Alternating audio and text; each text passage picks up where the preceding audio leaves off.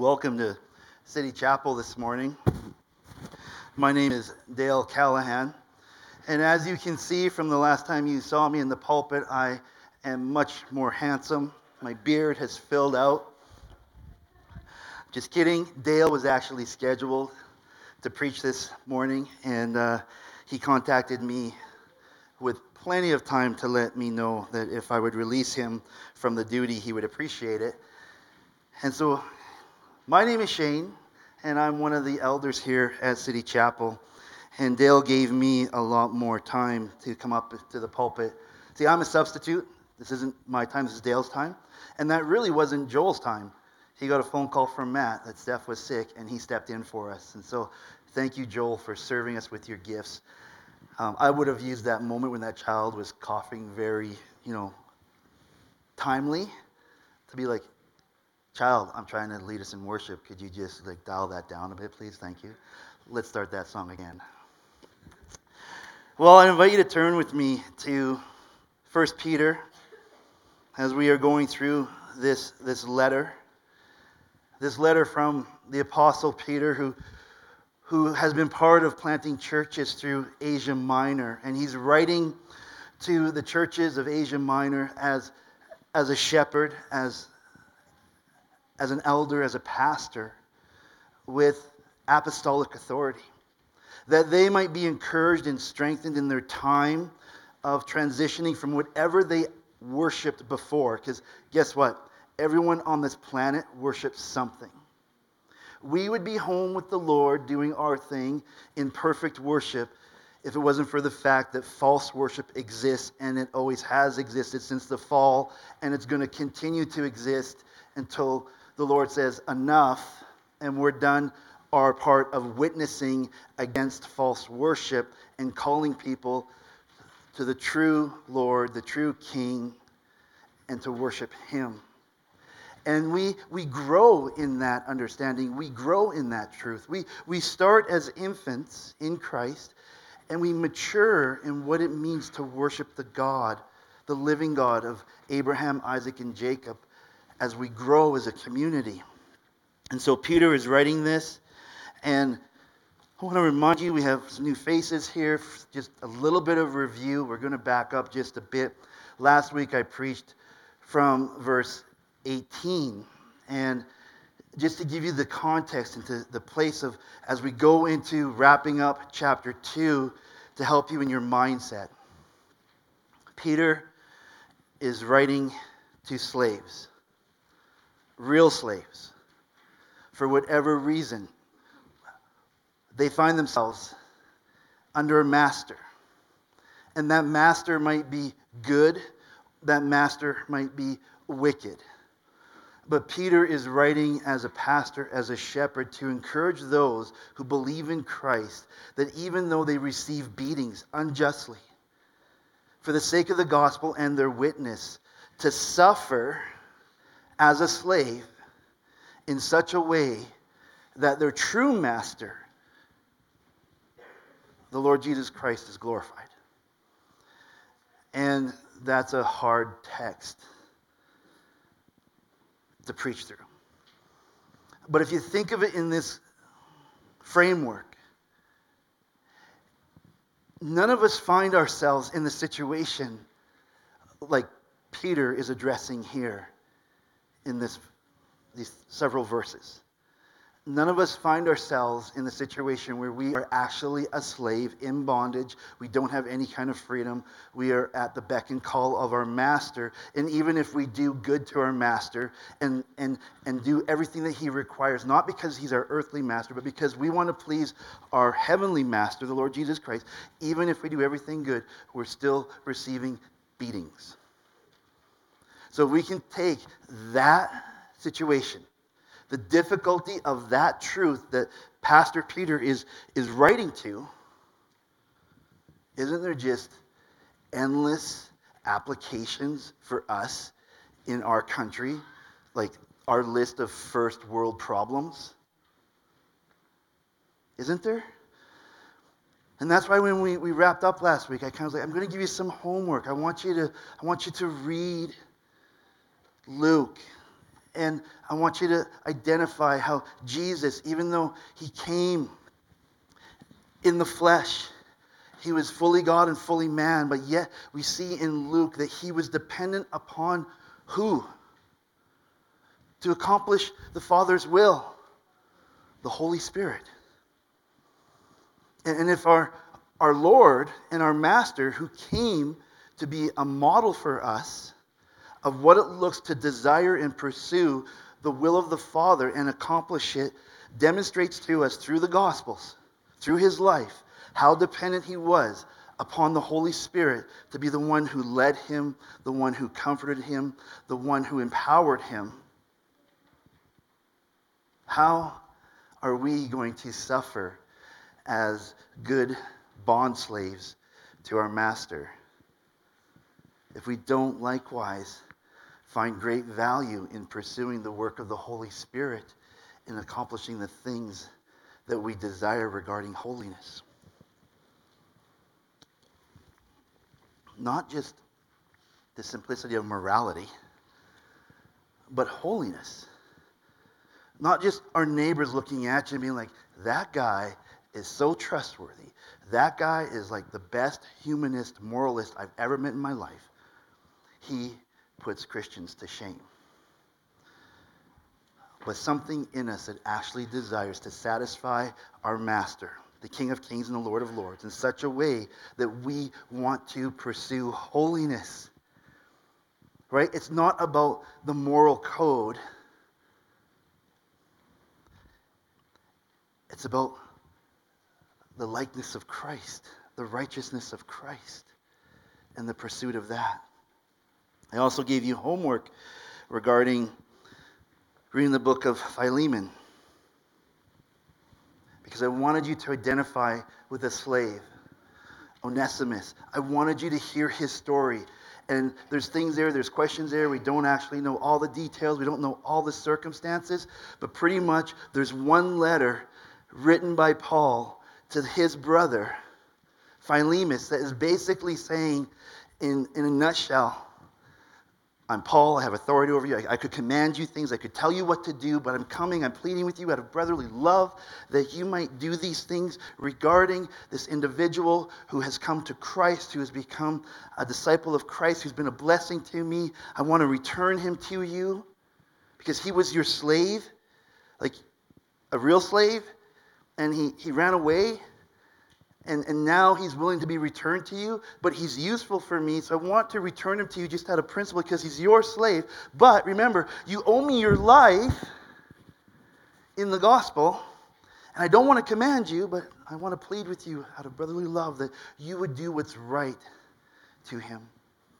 And if he owes you anything, if he's indebted to you for anything, please charge it to my account. Charge it to my account because he has become a great servant for me, a great aid to my ministry. So here we have this tension of Peter writing to real slaves who, the Lord's Day comes and they don't have the freedom to go and gather with the church, their brothers and sisters, and be encouraged the first day of the week. No, you will be doing what you're just supposed to do as a slave. To a slave who's run away. And now Paul is saying, well, for the sake of time, if you didn't do your homework, read that book and be encouraged and think about what that means for us as we grow in our maturity as disciples of Christ who desire to worship the living God. So continuing, if you have your Bibles, we'll be in 1 Peter chapter 2. If you have a Pew Bible, we'll be on page 1015. The focus of our text this morning is verses 22 to the end, verse 25. And we go to those verses in light of everything I just shared with you from verse 18 down. Hear now the reading of God's word. He committed no sin, neither was deceit found in his mouth. When he was reviled, he did not revile in return. When he suffered, he did not threaten, but continued entrusting himself to him who judges justly. in himself. He himself bore our sins, and in his body, on our sins in his body on the tree, that we might die to sin and live to righteousness. By his wounds you have been healed. For you were straying like sheep, but now have returned to the shepherd and overseer of your souls. May the Lord add his own blessing to the reading of his word. Let's pray. Our gracious God and loving Father, we turn to you this morning asking that you would give us a greater understanding of what it means to know that you are the Rock of Ages. That the enemy comes to kill, steal, and destroy, but you have provided for us a cleft, a place where we can bury ourselves into and find rest. I pray as we think about everything that was accomplished at the cross in order that we might be purchased, that you might redeem us as your slaves from a wicked master, from Satan, from the bondage of sin and death, that your word would minister to us and that we would grow in these truths, that we would find ourselves calling out to you to give us more, to bring us farther, to feel you closer. And so, Holy Spirit, we pray that you would minister to us through these words. In Jesus' name, amen.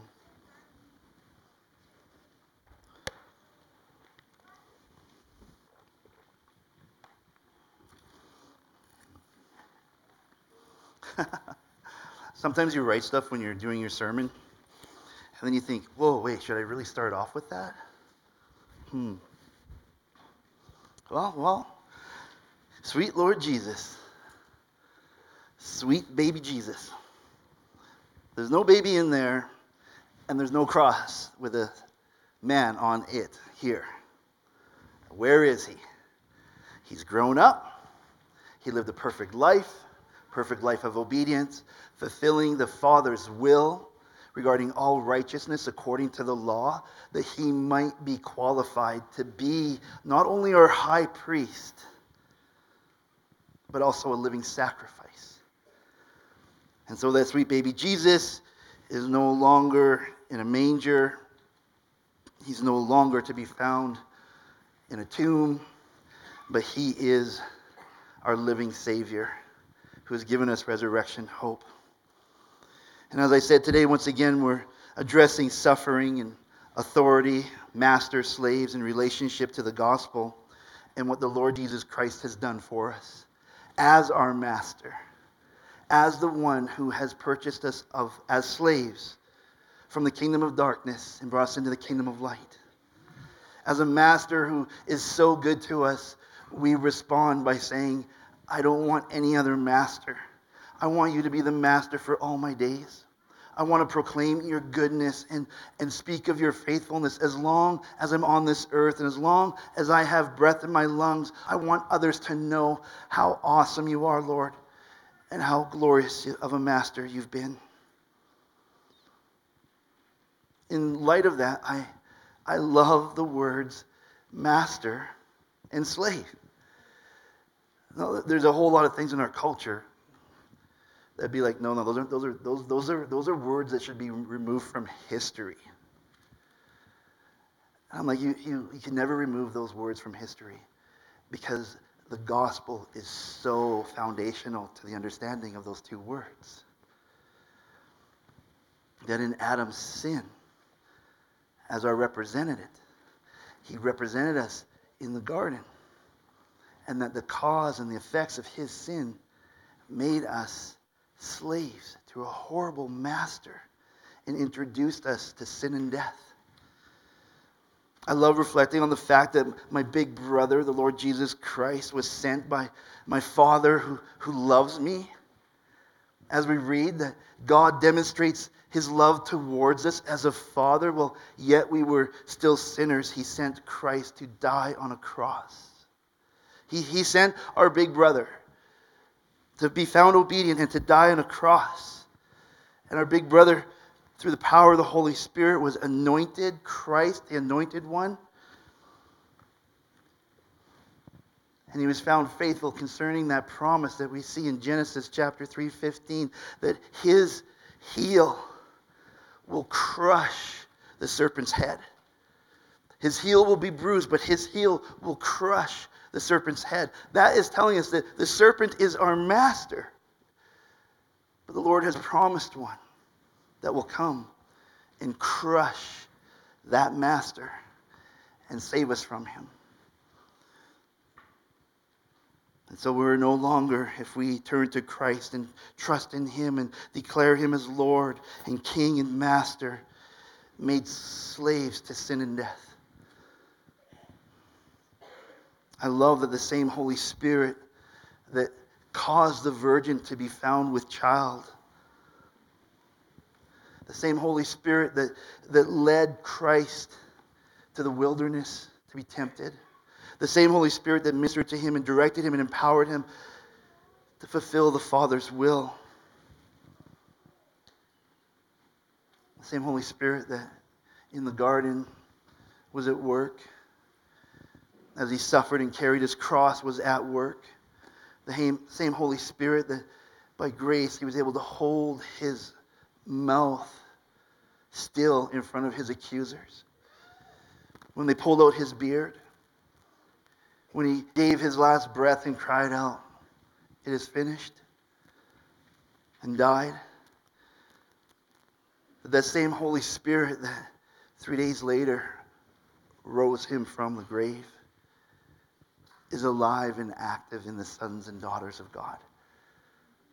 That same Holy Spirit. Anyone who's born again by the power of the Holy Spirit that raised Christ from the dead is a son and daughter of the Father. On this journey to become more and more and more like Christ.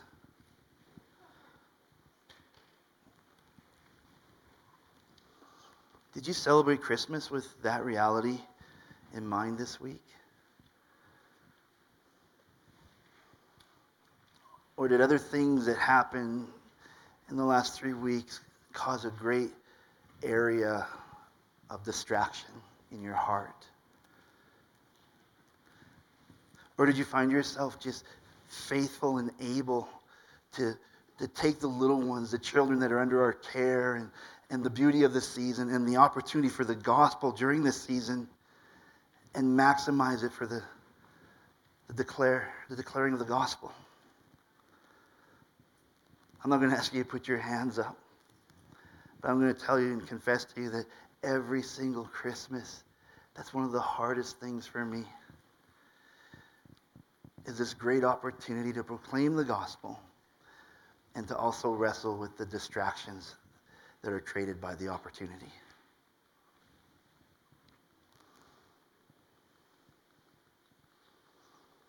I found myself reflecting on baby Jesus. And I can't help it. I love movies, and every time I think of baby Jesus, I think of people who pray to baby Jesus, sweet baby Jesus.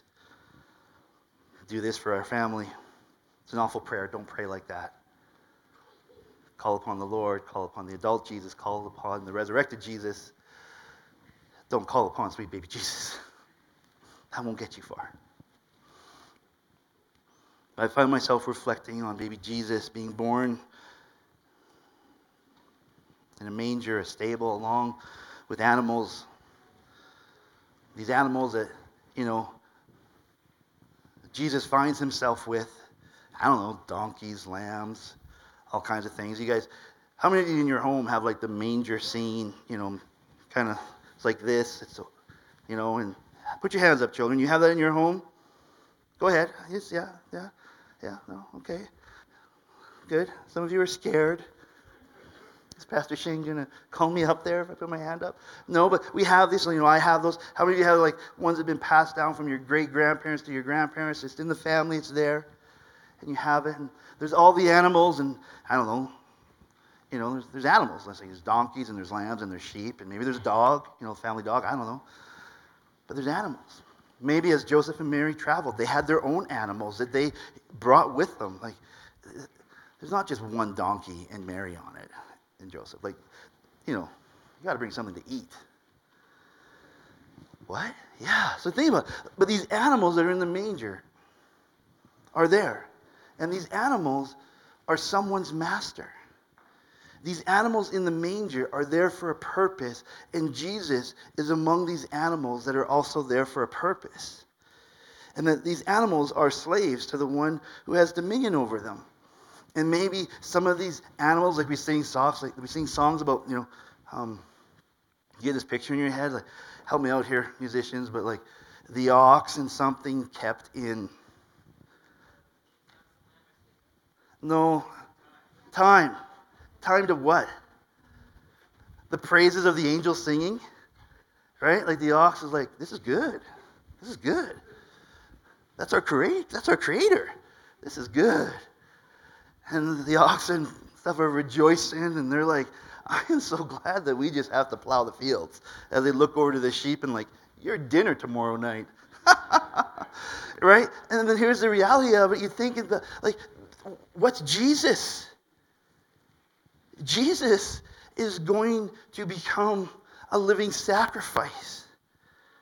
And he is amongst animals who have a master and a slave. And some of those animals, their responsibility, because we have dominion over them, we're slaves, masters to them, are going to have the responsibility of just working or supplying food for the family. And some of those animals are possibly sacrifices. That the whole purpose of this one being raised and this one being put aside and fattened and looked after, it's like, look at how beautiful this lamb is because the father might have the responsibility to give his best lamb to be offered at the temple. Does it change the manger scene for you a little bit? I just wrecked it for you, like for kids forever now. You're like, you're a worker, you're a pet, you're food, and you're a sacrifice. Don't worry, so is Jesus. It's all good. It's all good, isn't it? But isn't it challenging? The best thing I saw this year visiting a friend is they had the manger scene set up over here, like by the tree. And the wise men were over on the fireplace mantle. Like they still had 2 years before they'd get over there. It was awesome. I'm like, that's awesome. Well, as I reflect upon these things, I find myself writing sermons, and I want to include you in the journey. And so Jesus laid to rest among the animals. The Father in his providence. Think about this. He could have placed baby Jesus in the best palace in the world. Baby Jesus could have been surrounded by the strongest army ever known to men. But he wasn't. He was placed alongside animals who were also slaves. Animals that also had a purpose. Animals that also had a destiny. And some of these animals would find ways to serve the family who owned them well. But I can't help but think that among these animals is a spotless, perfect lamb of God who will become an example, our example, for what it means to suffer in the gospel in order that the Father might be glorified by the way that we live our life.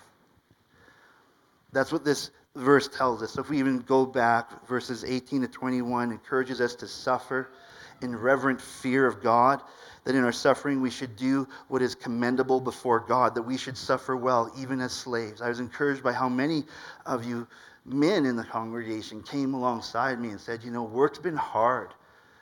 There's been a few times where I wanted to punch my boss in the throat. Honestly. But praise the Lord. Children, praise the Lord, fathers, that we have the Holy Spirit at work in us. And we are reminded that we don't get to punch people in the throat. We're reminded that we're to be found faithful, to forgive, to not look at our boss as the ultimate authority in our life and do the things that we are called to do and that we should do because it gives us a paycheck, but we should serve that boss as our master, reflecting on the fact that the Lord Jesus Christ is truly the one that we're doing this work for. We're doing this work in such a way that he might receive the glory, not this earthly boss. And then I was encouraged by others who came to me who are in the place of not being the slave, but are the boss. And expressing places of encouragement that, I need to be a boss and handle myself in such a way that there's a greater boss than me. And I need to honor those who he has put under my authority, who he has allowed me to be the one who assigns them their duties, gives them their responsibilities with a fair wage. And had someone else come alongside me and say, you know what, I'm a boss, but I really don't have a boss. And when I think about it, actually, the type of boss that I am, I'm not even really a boss, but I'm a servant, I'm a slave to those who call upon me to do work for them. They're my boss. And so I should serve them well as a servant because they're my boss.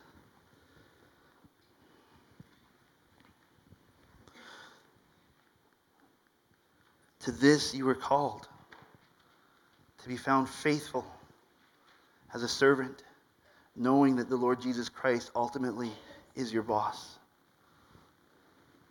To this you were called, because Christ suffered for you, leaving you an example that you should follow in his steps. He committed no sin, and no deceit was found in his mouth. When they hurled their insults at him, he did not retaliate. When he suffered, he made no threats. Instead, he entrusted himself to him who judges justly. He himself bore our sins in his body on the cross so that we might die to sin and live for righteousness. By his wounds, you have been healed.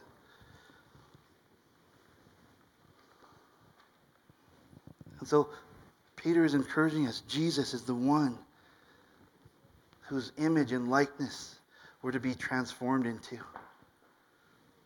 His life is our example. Are we ever going to be like the Lord Jesus Christ? I read the end of the book. Until he comes back, we're not. Until he transforms us into glorification, we are going to be fighting as slaves on this planet, declaring how good and faithful our Lord is. He's our example. The word he uses there, example, was originally used as a template, and we were being encouraged really to trace the template. Jesus Christ, you think of that word, Jesus Christ, or just Christ. We're being encouraged in this letter to reproduce carefully the life of Jesus Christ. Now, I don't know about you guys, but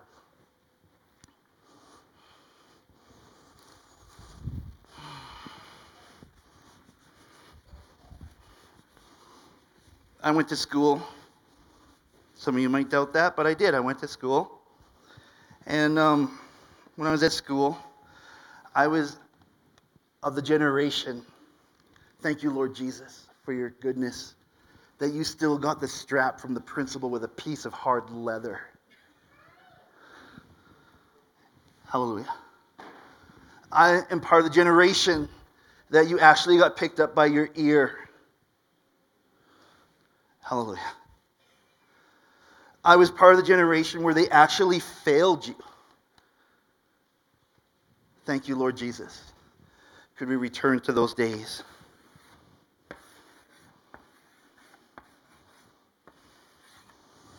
I was part of the generation where I didn't get to go on to the next grade until I could figure this stuff out. Shane, what are you doing? I asked you to write your name on your page. I did. That's not your name, Shane. Yeah, that's my name. That's not your name, Shane. Write your name. What do you mean? Your S is backwards and your E is backwards. Why do you insist on bookending your name with backwards letters? Well, at that time, why isn't anybody being like, I think Shane's dyslexic? Let's keep him back another year. Okay? Where's my, I threw it.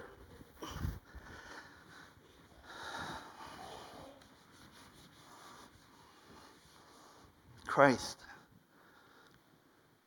I know where it is now. As our template. Do you guys remember this? 1, 2. You start there and you end there. Any of you kids remember this? None of you kids remember seeing stuff like this? Like, okay, let me give you another example, okay? 1. There's a hint. You make your A like this. Then what? Anyone? Can you help me? What number goes up here? You're going to do grade 2 again. Na, na, na, na, na. 2. And you start here. Here's some help. And you go down there. And you have an A. The point in this is that Christ is our example in suffering. He's the one who is our master. We pursue his righteousness. And we're being encouraged to know how to write.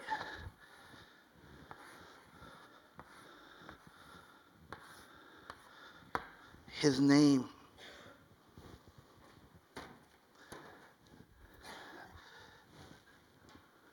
We're being encouraged to use his life as a template. And if we think that we can just be disciples of Christ and write his name the way I wrote my name, like the C backwards and the R backwards, I'm going to tell you, Christ might be your master, but that might demonstrate some immaturity regarding doctrine and truth and growth. All right, could you imagine if we actually saw this? Like, people come up to you like, I'm a Christian. Have you ever seen those movies, like there's like timers above their head and stuff like that? You know, it's like they're going to die when the time runs out. And then you could actually see people, and they come up to you like, hi, my name is Billy, and I'm like you, also a Christian. And you look above his head, and Christ is spelt with a backward C, an upside down R, the T isn't even crossed, and you're like, you're a different kind of Christian than I am. The point is it's not about the spelling, it's about actually knowing who Christ is. Actually knowing doctrinally and studying and wrestling into who Jesus Christ is. And that when someone asks you about Jesus, you know how to make a proper C, a proper H, a proper R, an I. You know how to do these things in such a way that they're like, that is the living Christ. That is the one we want to place our hope in. He is the original. I'm telling you in a very gentle way that there's others who don't spell Christ right. They don't have a Christ who saves. They have a false Christ. And our lives are to trace the details of his character according to the word, the written word, and by the power of the Holy Spirit. We learn how to not just write his name with all the instructions given to us, but we also know how to worship him, how to call upon him, how we understand what he accomplished for us. And so we grow so that those doing life around us, they see some echo, some light, however quiet it may be or however dim it might be, of our Master himself. And so Peter is encouraging these slaves to, I know it feels like you've been bent and beaten so hard by your master that you're about to break, but call upon Christ. I know it feels like the wax is building up and it's not burning properly, and your wick is curling and it's too close to the wax and you're not getting the flame that you desire, but lean into Christ. And as we look at these last verses in chapter 2, Peter seems to have been spending some time reading Isaiah. My guess is he's probably memorized Isaiah. And then the Holy Spirit is adding to him revelation concerning what the prophet Isaiah has written down. And so he finds himself reflecting and meditating on Isaiah 53, because that's where these words are being pulled from, the suffering Savior. And it's one of the 4 great songs of the suffering Savior. Poems or songs that have been written that are identified in the book of Isaiah. Do you ever stop and think, how did the Holy Spirit give these words to Isaiah? Did he hear them? Isaiah write these things down? Was it a vision? Did he have a vision? We know that Isaiah was one who had visions.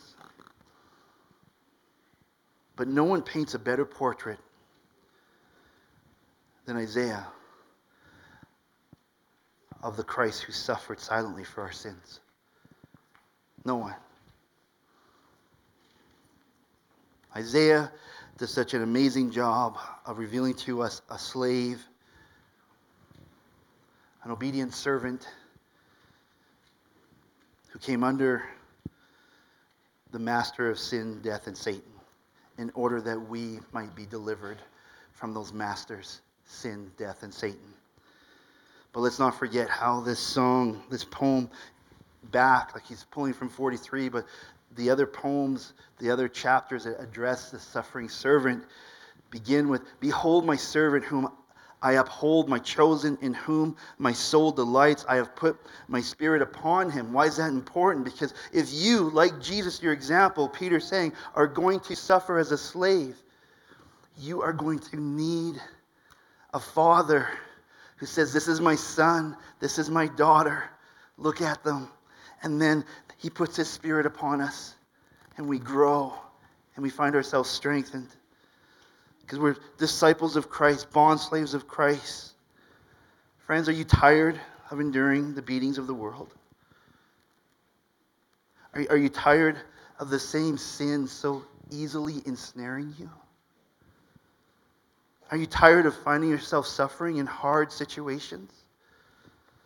Our Jesus in this text is the suffering servant, the slave, who becomes our example. And in Isaiah 42, he offers an image of those who are too weak to raise their heads and fill the room with the light of the gospel. Do you ever feel like your life, your last week, you have an opportunity to share the gospel, and you're like, man, I've lost my saltiness. My light is so dim, I don't even know if I can. No, I'm not going to share. How many of you have felt like a flame and a wick that's bent and it's just starts, the smoke's getting heavy because there's not much flame, and the slightest breeze will extinguish you? And you wrestle, do I really know Christ? Is he really my Savior? Why am I like this? Why is this just like, why do I feel like I'm ready to go out? And the slightest trial, the next thing, the hardest thing that comes around the corner is just going to knock me out. I want to encourage you that your big brother Jesus, who has the responsibility and the duty given to him by your Father, will not by any means lose one of us. Because he has the responsibility, the duty to present each and every one of us before the Father. That none of us will be lost. He will not let the flame go out. He will not let you break.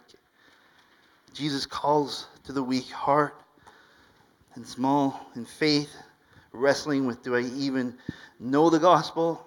Why am I not faithful in these areas of my life? To begin to understand what it means to rest in Him, to hide yourself in Him, to take on His yoke, inviting us to trust in what He has promised. Here's the biggest mistake you can make. I suck. I did it again.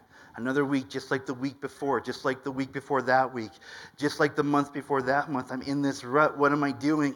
I got to make changes. I gotta. That is not resting in Jesus. That is not taking on His yoke.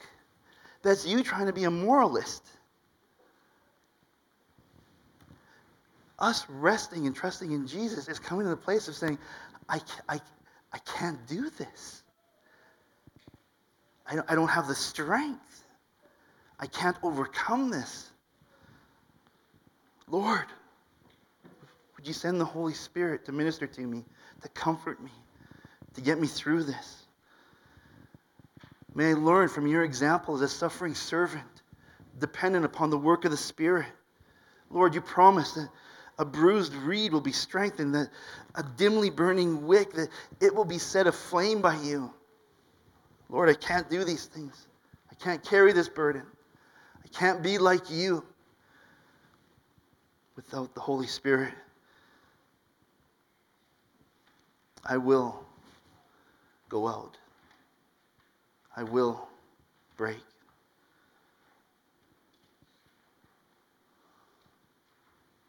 You see, He died not just for your forgiveness, but for your holiness.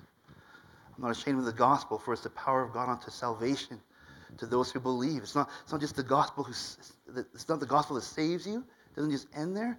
It's the gospel that carries you through and maintains you and brings life to you. It's not just our sanctification that we're in, that we need, but it's remembering that we have been justified. We are found in Christ. He is our master. And this process of suffering and being sanctified, it hurts. It's painful. But do we trust that the Lord is faithful and He's bringing into our lives exactly what we need to become good stewards of the gifts that He's given us, to become good stewards of the gospel, to be found faithful in what He's calling us to?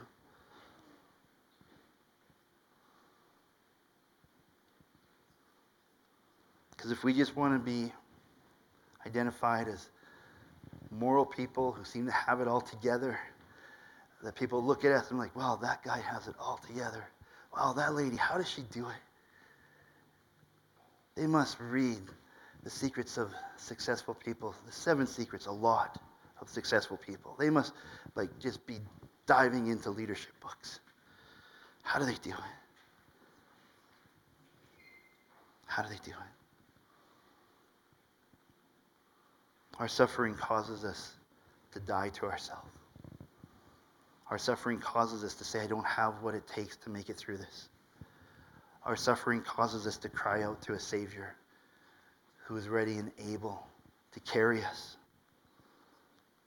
Our suffering reminds us that we need to die to our sins and to live for righteousness. Because this text tells us, for to this you have been called. To this you have been called. And so I ask you again, how do we suffer well for Christ?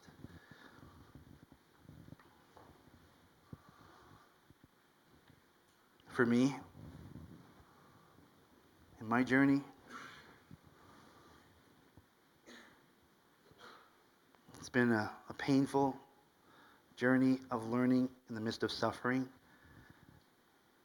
in the midst of victories, in the midst of everything that the day brings, in the midst of it, to know what it means to call upon the Holy Spirit, to be dependent upon the Holy Spirit, to acknowledge that this is not my strength that has gotten me through this, that it's not going to be my strength that's going to bring me through tomorrow, but I am fully and completely dependent upon the work of the Holy Spirit to do what the Holy Spirit does. And we find ourselves in that, serving with a heart that identifies well as a bondslave, living for the words, wanting and longing to hear the words, "Well done, good and faithful servant," from our Master, from our Father, from the Holy Spirit, and not for the appreciation, the approval of men. What I've been called to, what I desire to do, what you've been called to, what you desire to do, it's not so that we get the approval of one another or the encouragement from one another. It's that we might have the praise of our Father, that He might delight in us because of what He has done in us. Learn to live in light of the cross, crying out to the Father to give you what the Savior's blood purchased for you. How do you suffer well for Christ? By crying out to the Father to give you what your Savior has purchased for you. That sounds kind of maybe crazy, because that can be taken in a context that's like, "Father, I need $1 million right now. Lord, Jesus died on the cross so that I could have $1 million. And so I'm just calling upon you," right? So you need to find this balance between what Jesus says and what his brother James says. Jesus says you have not because you ask not, right? And if you ask and you ask with persistence, what father is not going to give to his child what he needs? If your fathers on earth are wicked and they know how to give good gifts to their children, how much more will your Father in heaven give to you what you need? He's not going to give you a stone when you've asked for bread. Okay. Now let's add to that, for the sake of the gospel, for the sake of living a holy life, for the sake of being on mission and part of the church and part of biblical community as an obedient bondservant to Jesus. Father, give me what I need to be these things. Because James, on the other hand, he's like, yeah, you ask and you receive not because your motives suck. You ask in order that you might receive and spend it on yourself and comfort yourself and do all these things for yourself. And so there's a balance there. There has to be a balance of what it looks like to call upon the Lord for the sake of the gospel and your journey in sanctification and pursuing righteousness, that the Lord would give you everything that you need for the mission He's called you to as a Father who loves you. You will not be found without. But then James is like, yeah, you're not going to get that because of your motive. I'll leave that with you to unpack and to wrestle with this week. We'll move on. Verse 25.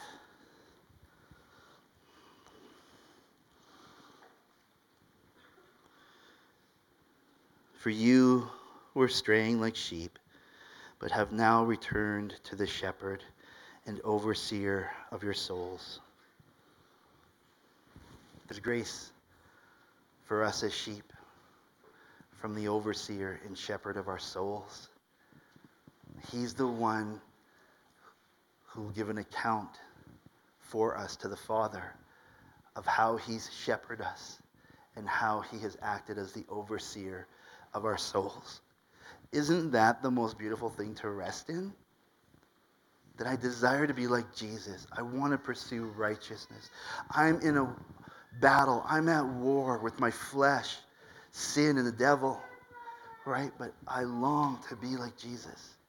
And ultimately, He is the overseer and the shepherd of my soul who will give an account to the Father for how He has cared for me. Just meditate this week in John chapter 10 and look at what Jesus has a responsibility to do. He will bear you up. He will bring you home. That's how I would encourage you to suffer well as a bond slave of Christ. That's how I would encourage you to suffer well in no matter what circumstances you find yourself in this coming week, this coming month. The things that have haunted you the last month. He will bear you up. He will bring you home. Let's pray.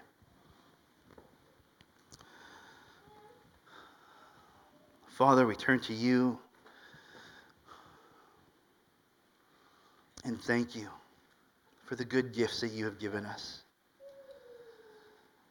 Lord Jesus, we call upon you as our prophet, priest, and king, the one who is a faithful sacrifice, the one who was not able to be held down by sin and death and Satan. How glorious is your resurrection. How fantastic is the hope that you have given us. And we know that you have gone to prepare a place for us. And so we pray that in our days and our trials and our suffering, that you, Holy Spirit, would cause grace and mercy and peace and joy to be multiplied in our spirits. That our souls would be refreshed. That we would have what it needs to press on for the sake of the gospel and the mission that you've called us to. May you, Lord Jesus, receive the glory. For it's in your name that we pray. Amen. Please stand and we'll respond by singing the doxology together.